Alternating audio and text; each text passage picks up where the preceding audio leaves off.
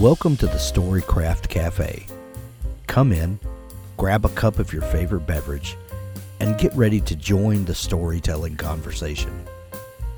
Storycraft Cafe is brought to you by Dabble, the ultimate cloud-based fiction writing software. Here we're going to bring together storytellers from all walks to encourage and empower you to craft your best story.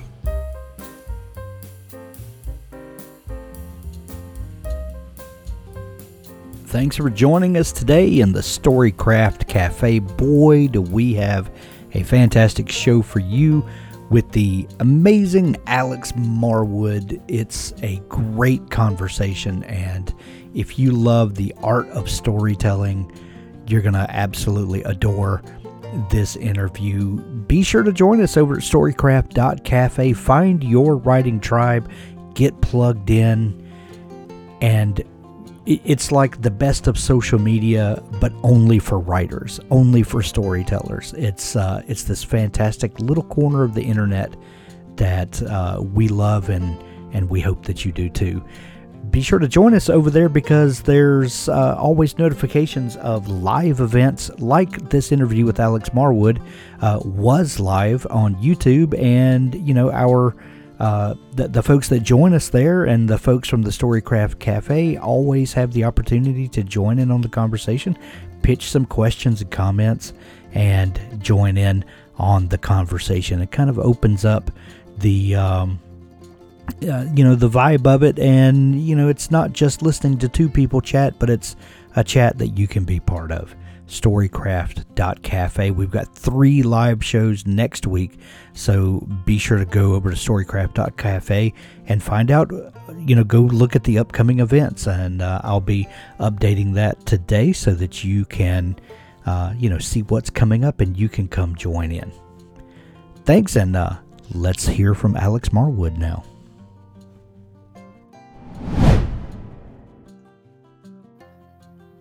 And we are live here in the Storycraft Cafe. Thank you so much for joining us. Today, I am so excited to have Alex Marwood on the show with me. Alex has a phenomenal new book, and it's called The Island of Lost Girls. And if you're here in the States where I am, it's release day. And I believe that this book has been available in the UK for a while now. Is that right, Alex? Yeah, it came out in hardback last summer, but it's actually only just really, had its hard launch on the 9th of June. So it's all been a bit full on as it came out in paperback. But I find the whole process very terrifying. I'm getting a bit of echo. Oh, well, you know what? I think it's from me. It was my fault. I was causing the echo. I'm so sorry about that. First off, I like to start conversations with a fun question, just to kind of set the tone for the conversation. And I've got one that I love asking people, and it goes something like this. Alex, what is your first memory of wanting to be a writer or storyteller? Gosh, I mean, really, I can't remember a time when I didn't. I think my first memory of realizing the sort of stuff I wanted to do was probably when I was 5 or 6. I was a horribly precocious reader, and the youngest in my family, and everybody just forgot how young I was. And I remember my oldest friend Claudia, who I'm still friends with now, her mother picked up a book of horror stories for teenagers for my birthday present one year. And I, and my family, bless them, I mean, they just gave me let me loose with an adult library card the moment they could. And so they just, that not for 1 second did anybody say, is this, suitable reading for a 6-year-old? So I read this, and it was full of absolutely stuff that was absolutely terrifying to a 6-year-old, and I was absolutely bought. I bought right into it, right then, right there, and just went, I want to write this sort of stuff when I grow up. And so I think that's weird. And you have succeeded at that for sure. Well, thank you. And I mean that in the most complimentary way.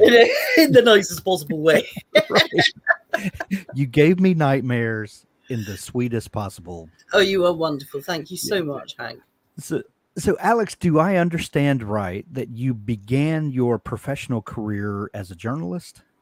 Yes, I mean, I you know how, there really isn't any sort of career path laid out for writers, So I read English at university, English literature, and then I sort of assumed that I would then just go off and write some books, and then it would all be marvelous. And I temped in the meantime, and then it just never occurred to me that there were other sorts of writing, basically. But one day I ended up covering the secretary on the arts desk at the Independent newspaper, which was a very splendid broadsheet newspaper at the time, for her 2-week holidays, and found myself in the middle of really my fantasy world. I mean, just all these really, really clever people finding stuff out at great speed and writing it at great speed and pretending that what they were doing was really easy. And I just fell in love. So then I started doing casual subbing shifts, and whenever I heard the words, "Who can we get to write that?" I would stick my hand up. And then I ended up being the crossword editor as my first sort of full-time actual job with a salary. And that was actually great. I mean, it's a mad job. But that also was marvelous because it just left me, in place all the time. Just being fed and fed and fed just this extraordinary world of the fact that there is so much to know out there. Right. Did you ever find yourself reporting on crime? Not really, no. I was basically, I was a jobbing features writer was what I did. I did do some bits and pieces every now and then for news, but mostly because somebody would go, "Look, this is such a barking mad story that Serena's got to do that." Sorry, my real name, by the way, is Serena. And but yeah, I ended up being basically a jobbing features writer, and I sort of specialized in doing stuff about people who were a bit odd doing stuff that was a bit odd. And I seem to have some, talent for getting people who sort of, don't fit in particularly in the world to trust me enough to talk to me. Yeah. And I had a lovely column at one point where I was basically I was given a broadsheet page every Saturday to do whatever I wanted. And I just sort of hunted around for sort of just stories that interested me. So I'd get, I'd just have those sort of, I wonder what happens when ideas, and then I would go and ring a few people up and find somebody.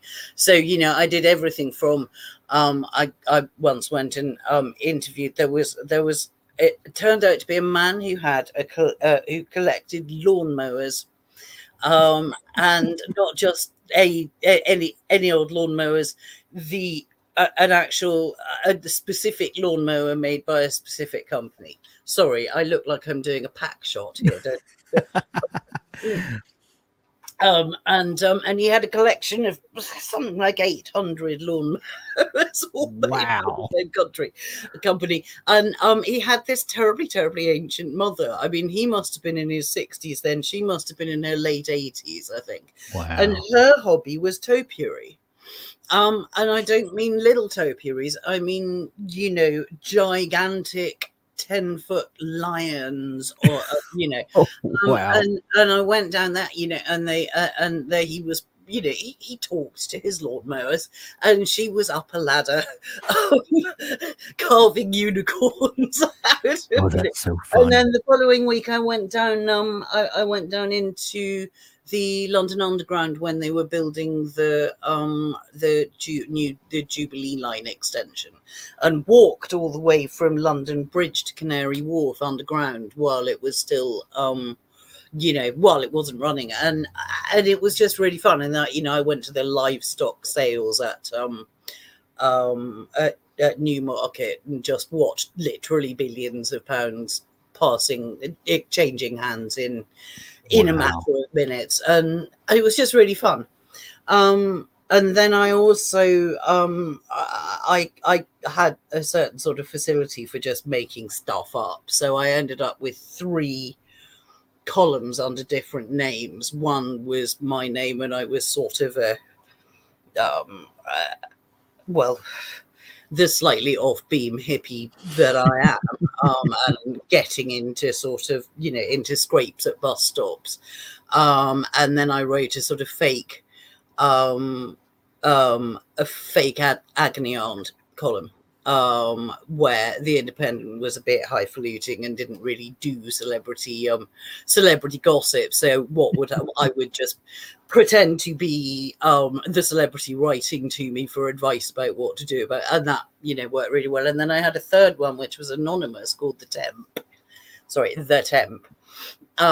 which where I was I basically, so my editor had asked me to sex up the secretarial pages, and I came up with this idea, which is basically an office anthropology column weekly, and I was an anonymous temp going around offices watching the way people kid themselves about about themselves, and doing, and it was lovely because that just every time I got bored with one theme, I'd just be able to move office. So it sounds like you got to merge the worlds of journalism and creative fiction writing just from the get-go. Yeah, which was really, really great. I mean, it none of it. I don't think any of my life has ever been planned out. It turned out actually during lockdown. I finally got around to actually wondering about my brain, and I discovered that I actually have really quite profound combined type ADHD. And suddenly everything fell into place about the sort of chaotic way that I have run my life, and why it's worked sort of for me. I can completely relate to that. Yeah. Alex, if you were to ask a successful writer, invariably anyone across the spectrum, about how do you become a writer, or how do you become a better writer, invariably they will give you 2 pieces of advice that I think are essential. And I think Stephen King famously put it in his book on writing. You've got to read a lot. You have to understand how stories work and how the written form works. And really, you only learn that from reading other writers and familiarizing yourself with the form. And the second thing is you have to write a lot. You have to practice. You have to do it wrong so many times until you get it right. Ray Bradbury famously said you should write a short story, a different one every single week of the year, because at the end of it, surely you can't write 50 bad short stories. Yes. which is kind of funny, but there's a lot of truth to that. Yeah, no, absolutely. And I would add to the read a lot. I would add reread a lot. Yes. Because there is so much to be got from reading a book again. Once you've understood that what you've read was really good and that it really worked, you read it a second time and you actually watch and see what the writer is doing and try to work out if that is something that you can do yourself. And I'll add to what you just said, that especially thrillers and hook heavy stories or twist heavy stories, because you read through once and you get to the twist and you're like, oh my gosh, I never saw it coming. Well, then rereading is super important, because then you get to take notes on the setup and the misdirection and Absolutely, and they're really clever ways in which right, the whole thing has actually been planted there. If somebody is not cheating and not, using a Deus Ex Machina, you will right. you will find that the entire story is absolutely there, waiting for you if you read it a second time. Yeah, Um, and that is that's very much part of the satisfaction of a really good thriller, I think, is actually right. realizing that although you have been red herringed and you've been played with, actually nobody's cheated, and you have been absolutely told what was going on all the time. Exactly. Exactly. Well, if we have the two rules, the cardinal rules, read a Yeah, lot, write a lot, yeah, I like to add a third to that, and that is to get out and talk to people.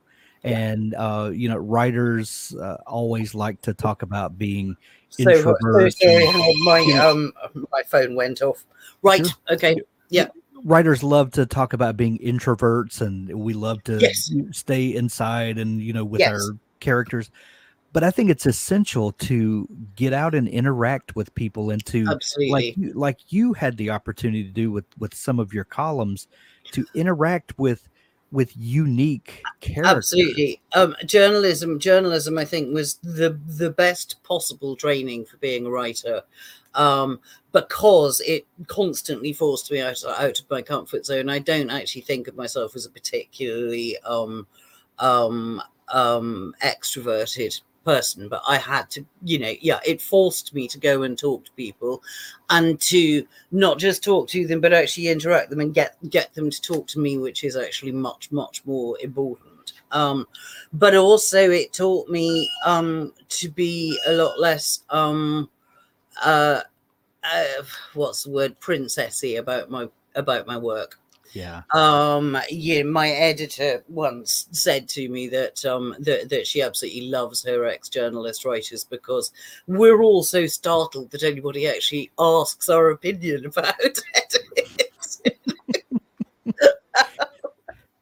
The the first novel that you published, was that The Wicked Girls? Was that the first one? That was the first Marwood novel, but I had actually written four before that, or had four published before that under my own name.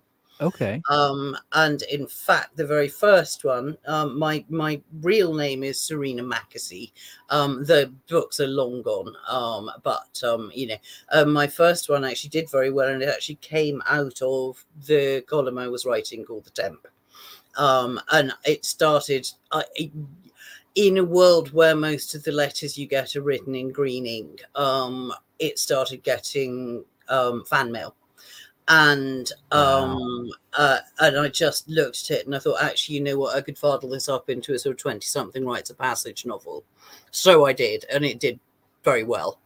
And then the problem with that was that it was just around the time that the Bridget Jones's Diary was the biggest thing in the universe, and absolutely every woman who wrote a book, especially if she had a hyper feminine name like Serena, got a cover with a girl shrugging and a handbag on the front, and so then I became a chick-lit author.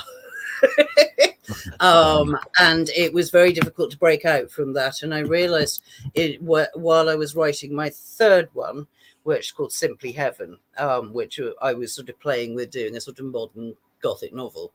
And I realized that I'd just walled my heroine up with the desiccated corpse of her father-in-law's first wife.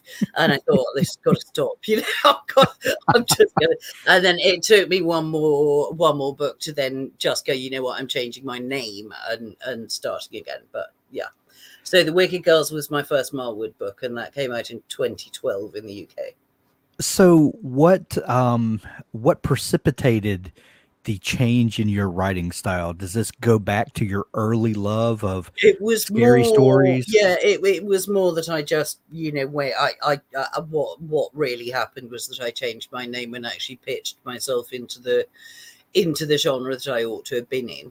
All of my books actually are dark and have really dark themes running through them. And but it was just a piece of ill fortune that I was that I was sort of shoved into a genre that didn't fit me, and the only way to get out of that ultimately, especially if you've got a name that's as sort of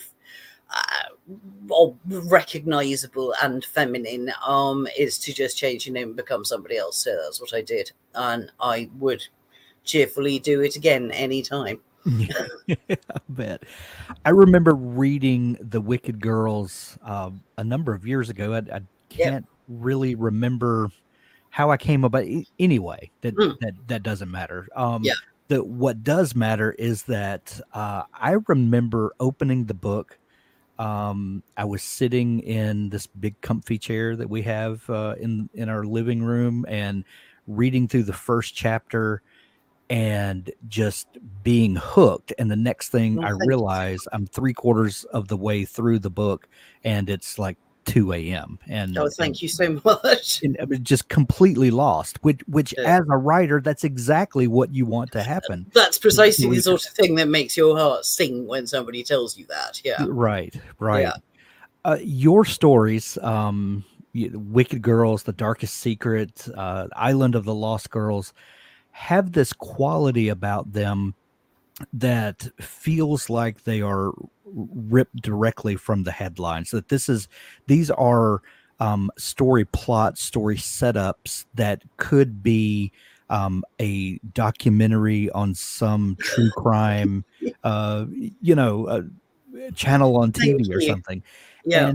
and it is disturbing on one hand, but also captivating in the sense that you just can't take your eyes away from a car Thank you so wreck that much. you shouldn't be Yeah. glamorizing, but you just can't help but but see what's going on. How do you and Mm. let me say it like this. I am fascinated with this is one of my great fascinations in life is where stories begin.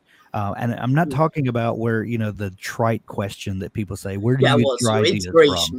You Yeah. know, everybody gets that. But Yeah. what I'm fascinated by is that one moment the the island of lost girls, for instance, does Yeah. not exist, and then either you're thinking about a new story, maybe you're um, whatever it is, and then a character walks onto the stage of your mind, and then the what if game starts playing, and then at some point um, the island of lost girls does exist, and then Mm. it's your job as the writer to dig it out of the ground and Mm. excavate it and Mm. polish it up, and then we have a book at the end of it. So Yes. for you, what is that moment of creation like?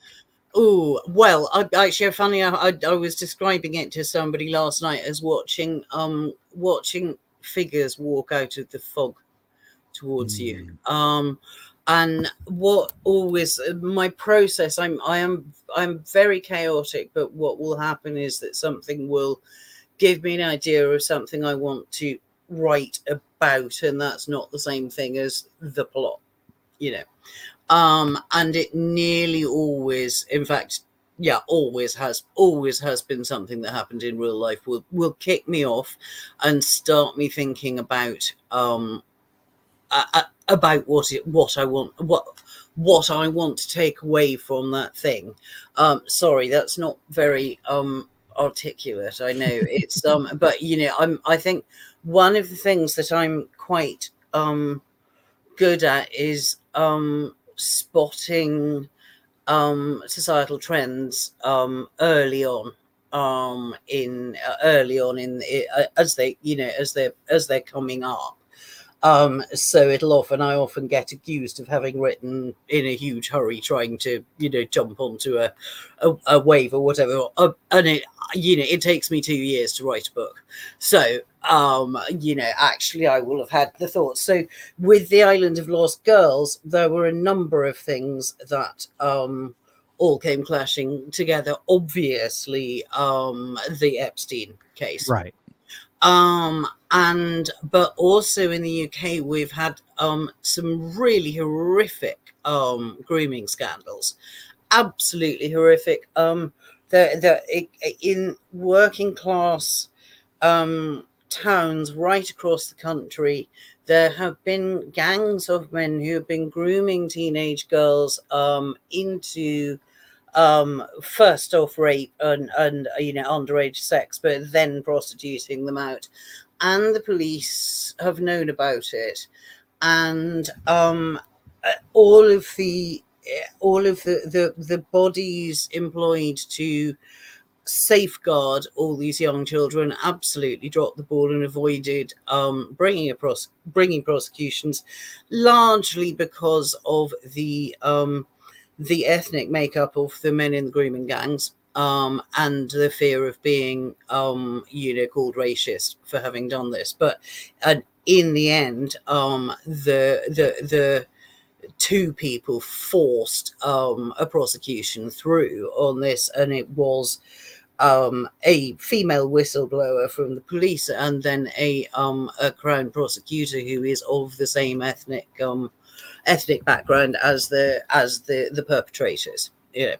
And this omerta, this absolute omerta on we will not do anything about this, and the way that the girls, as a result of this, were consistently written off in the record as basically being, she's no better than she ought to be, basically. It was really terrifying, and we are talking thousands of girls, literally thousands of girls had this done to them over the course of about 10 years. And at the same time, a TV celebrity called Jimmy Savile, who had been working for the BBC for decades, turned out to have been a serial paedophile just after his death. And again, the BBC had known all about it, known it was going on, and had done nothing about it. They'd done nothing about it. And to our enormous shame, this was brought to the Crown Prosecution Service, and they decided not to prosecute him. Now, the person who was in charge of the Crown Prosecution Service when both of these decisions were made was actually Keir Starmer, who is now the leader of the Labour Party and tipped to be our next Prime Minister. So that was what I wanted to write about. I wanted to write about the fact that, nothing has changed. You've had all this lovely, pretty language about inclusivity and diversity and all the rest of it has been just larded over the top of same old misogynist paedophilia. And all these people's self-interest driving them to do nothing to protect the victims. So, gosh, yes, sorry, that was a rant. No, that was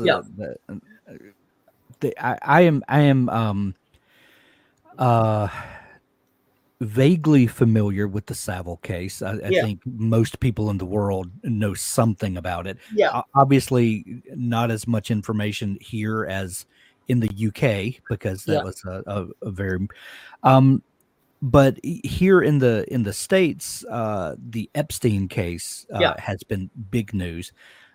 One thing that I notice is that we know a lot about Epstein, and we know a lot about his crimes, and we don't know an awful lot about the victims, and for a lot of different reasons. I mean, they've been through enough; they don't need to be paraded about, and so I understand why we don't know a lot about the victims. And I think they've quite.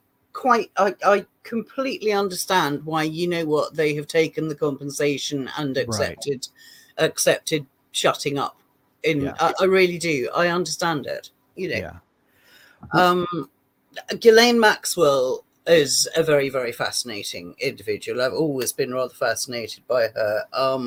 I grew up in the same city and she actually went to my school, but before I came to it, and then there were entrance exams, and she failed them, and I passed. So then we never actually crossed over. But her father was a massive crook, and one of the things that I also wanted to write about was I said this to my editor, and she just went, "Oh yes." So this was the actual sort of kernel of the thing that I wanted, that I sold it in on, which was how the daughters of great crooks are groomed to enable the next generation of crooks.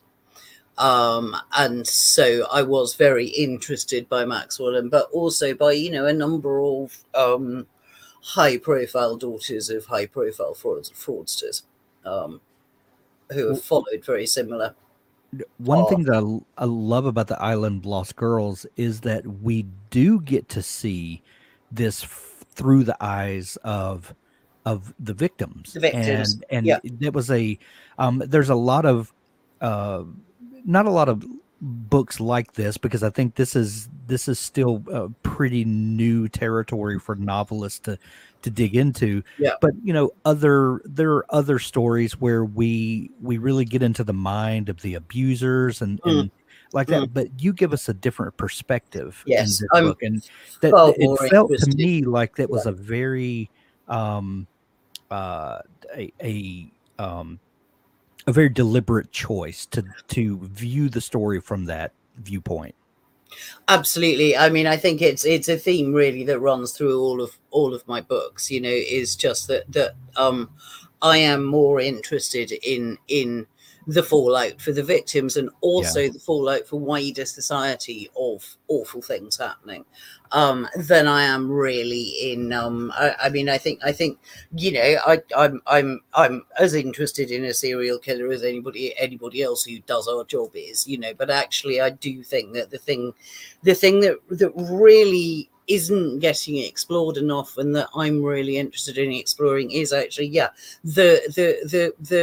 the repercussions for the victims of that will last a lifetime, and the repercussions for their families, and for all the people who carry the guilt of not having done anything. The people, and the people who how people how people rationalize to themselves also the ways that they have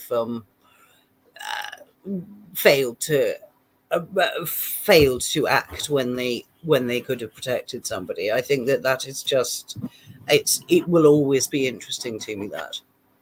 Yeah. The narrative style that you Yeah. chose in The Island of Lost Yeah. Girls, we're dealing with dual timelines, which I love. I love getting to um, tease out a portion of the story and then switch, to a completely different, and you find yourself while reading the second timeline wondering what's going on in the other, and then looking for, she's doing this on purpose. So what am I going to learn here that's going to inform the other? Yes. When you're Absolutely. writing that, Yeah. how do you manage the two timelines? Do you write them? I do actually write them roughly as they will appear in the book, Okay. because I think it is really important. The timelines always inform each other, and the point at which they stop and start always informs the other half. And the only way to do that really is to sort of just keep doing it Keep as I building go and along. building. I have very I am I don't really. I usually have an idea of where I'm going and where I'm starting, but I have very little idea of how I'm going to get there. And that is partly, I think that actually is probably a feature of ADHD, actually, because ADHD people do tend to get bored and wander off if they know what they're doing. So I just have to, I have to be teasing it out as a mystery to myself, otherwise I would just never finish a book. That said, I also, sometimes there will be just a great white hole where I don't know what's going in there, and I won't know until I've got to the end, and I'll just leave that with a sort of, a place marker going, there's something, but you need to find out what it is. I didn't, for instance, realize that part of Mercedes's um, story was that, you know, she wasn't just, you know, still working for all these people after all these years. She'd actually been trapped into being an indentured servant until I'd actually pretty much, I was just about to sign off my copy edits actually. And I suddenly realized, and it made absolutely every difference to how I felt about her and the moral imponderables of her existence. You know, all of these people working in this house where terrible things are going on, and why, you know, why do they not at some point stop it? And there are so many reasons, and I'm fascinated by that. But, you know, in the end, Mercedes didn't stop it because she was basically a slave. Right. Um, Isn't it amazing when you have that moment of epiphany, it's when extraordinary. when you crack the code and Yeah. you're like, oh my gosh, this is why it all works. This now, wait, yeah.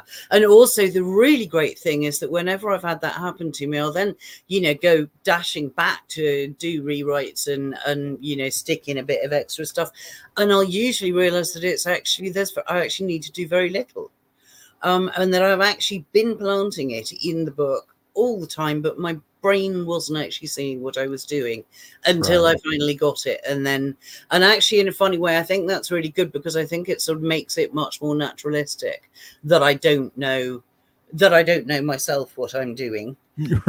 And yet I am, and yet I actually do. It's just that I don't realize that. I think that I would probably be much more heavy-handed with planting that stuff if I knew that that was what I was doing, whereas actually just, you know, it has always been putting itself in there. Yeah. People that don't understand this style of writing, and you know, consider themselves more plotters, you know, outliners ahead of time, that idea of kind of writing into the void terrifies them. Yes. Is there a time where you learn to trust yourself and your creative process? Because like you said, that you know, you could be heavy-handed and overbearing with your writing if you weren't so confident that the story would come. Is there a point where that confidence, that kind of sense of being settled in, I'm just going to write, I know the story will get there? I actually find it very stressful, and I live in a state of permanent fear, to be honest.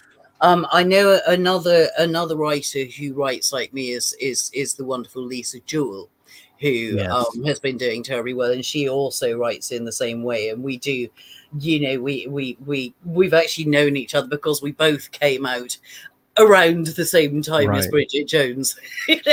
We've actually followed quite similar paths, only I went earlier than she did. And again, she was writing these very dark books, but they were being packaged as being women's interest books, you know, and then but she jumped without changing her name, you know. Yeah. But Lisa also writes like that, and she also finds it absolutely terrifying. And we both, you don't feel confident of it, right? You know, every single time I finish, I probably know where I'm going about 3 chapters before the end. I usually know where I'm going for about 3 chapters out from where I am, and it's only about 3 chapters before the end that I know that that's where I'm going and that is the end. And it's really terrifying, and I think Lisa finds it really terrifying too. However, I think that, you know, if that is the way you write, you cannot do it any other way. God knows I've tried plotting ahead of time. I've got another friend who, you know, actually plots on a spreadsheet, for God's sake. So Do you have an idea of the final resolution of the I book always have ahead of some. I time? always sort of know that I'm going for a happy ending or a sad ending, if you see what I mean. Right.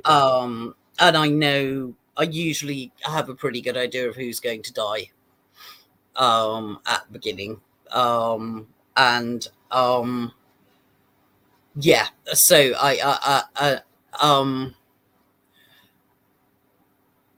I'm incredibly lucky because I have always had an editor who trusted me with this and just let me go with it.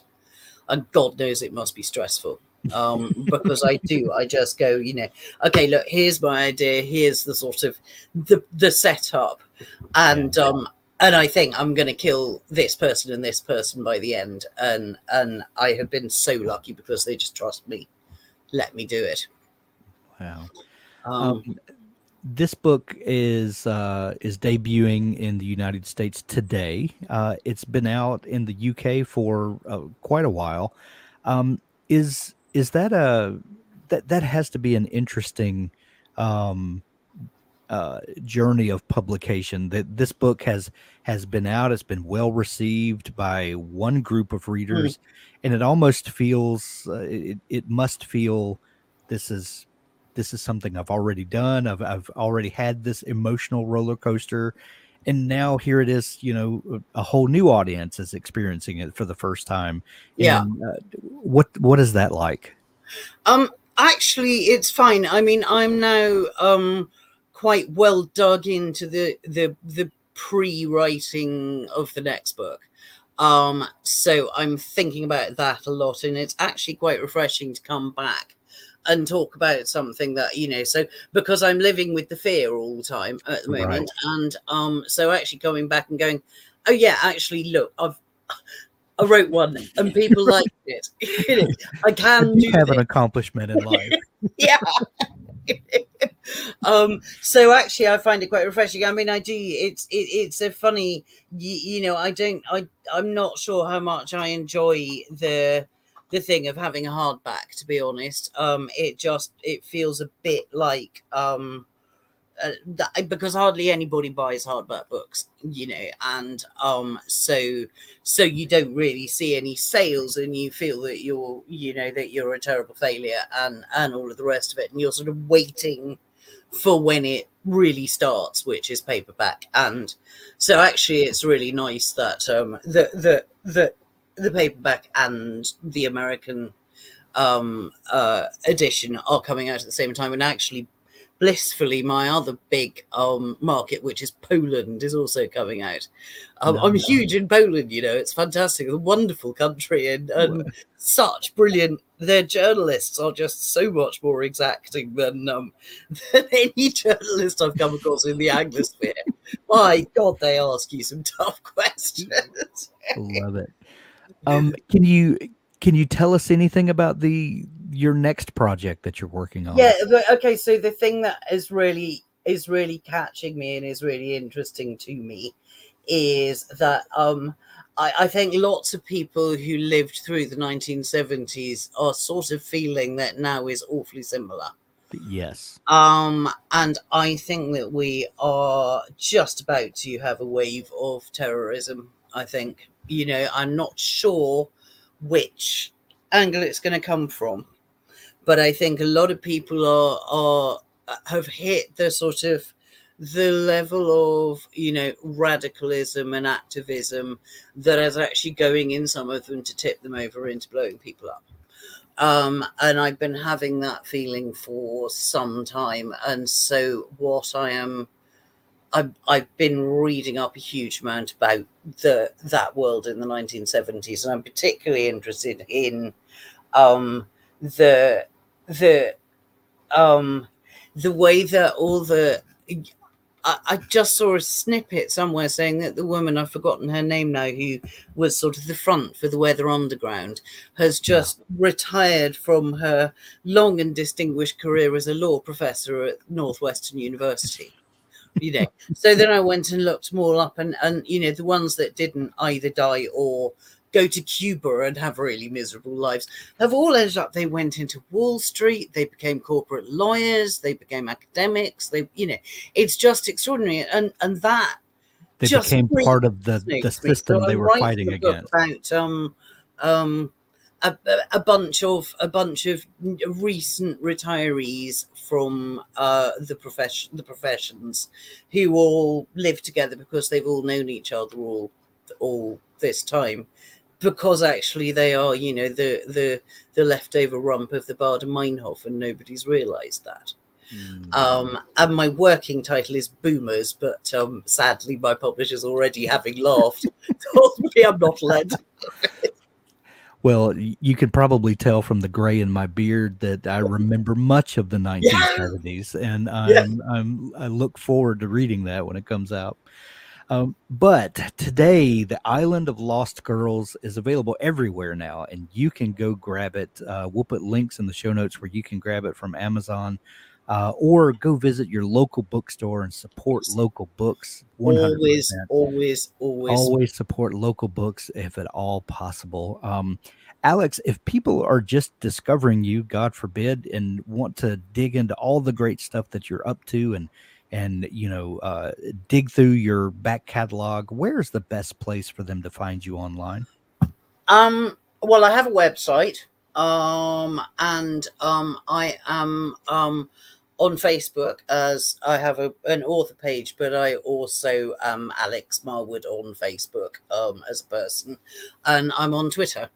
And I am apparently on Instagram, but fortunately somebody else does that for me, because I just sort of stare at this stuff and go, I can't.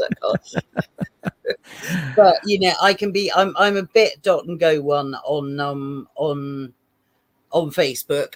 Sometimes I'm very chatty, and sometimes I disappear for months on end because I'm writing a book. But that's where you can find me largely. Excellent. Yeah. Well, we'll link up all those places to make it easy for folks to find you.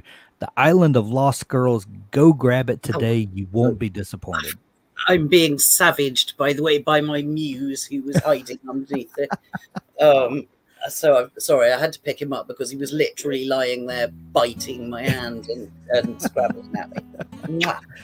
Alex, this has been so much fun chatting. It's been a real joy, Hank. Thank you so much for having me on. That's our episode for today. There's so much more to come as we talk with authors about the craft of writing, but also the business of publishing. Be sure to subscribe to the Storycraft Cafe podcast in your favorite podcast app to never miss an episode. The Storycraft Cafe is made possible by Dabble. Writing a book is challenging. Your writing tool shouldn't be. Dabble is an easy-to-use online writing tool packed with helpful features that allow beginning novelists and published authors to create amazing stories.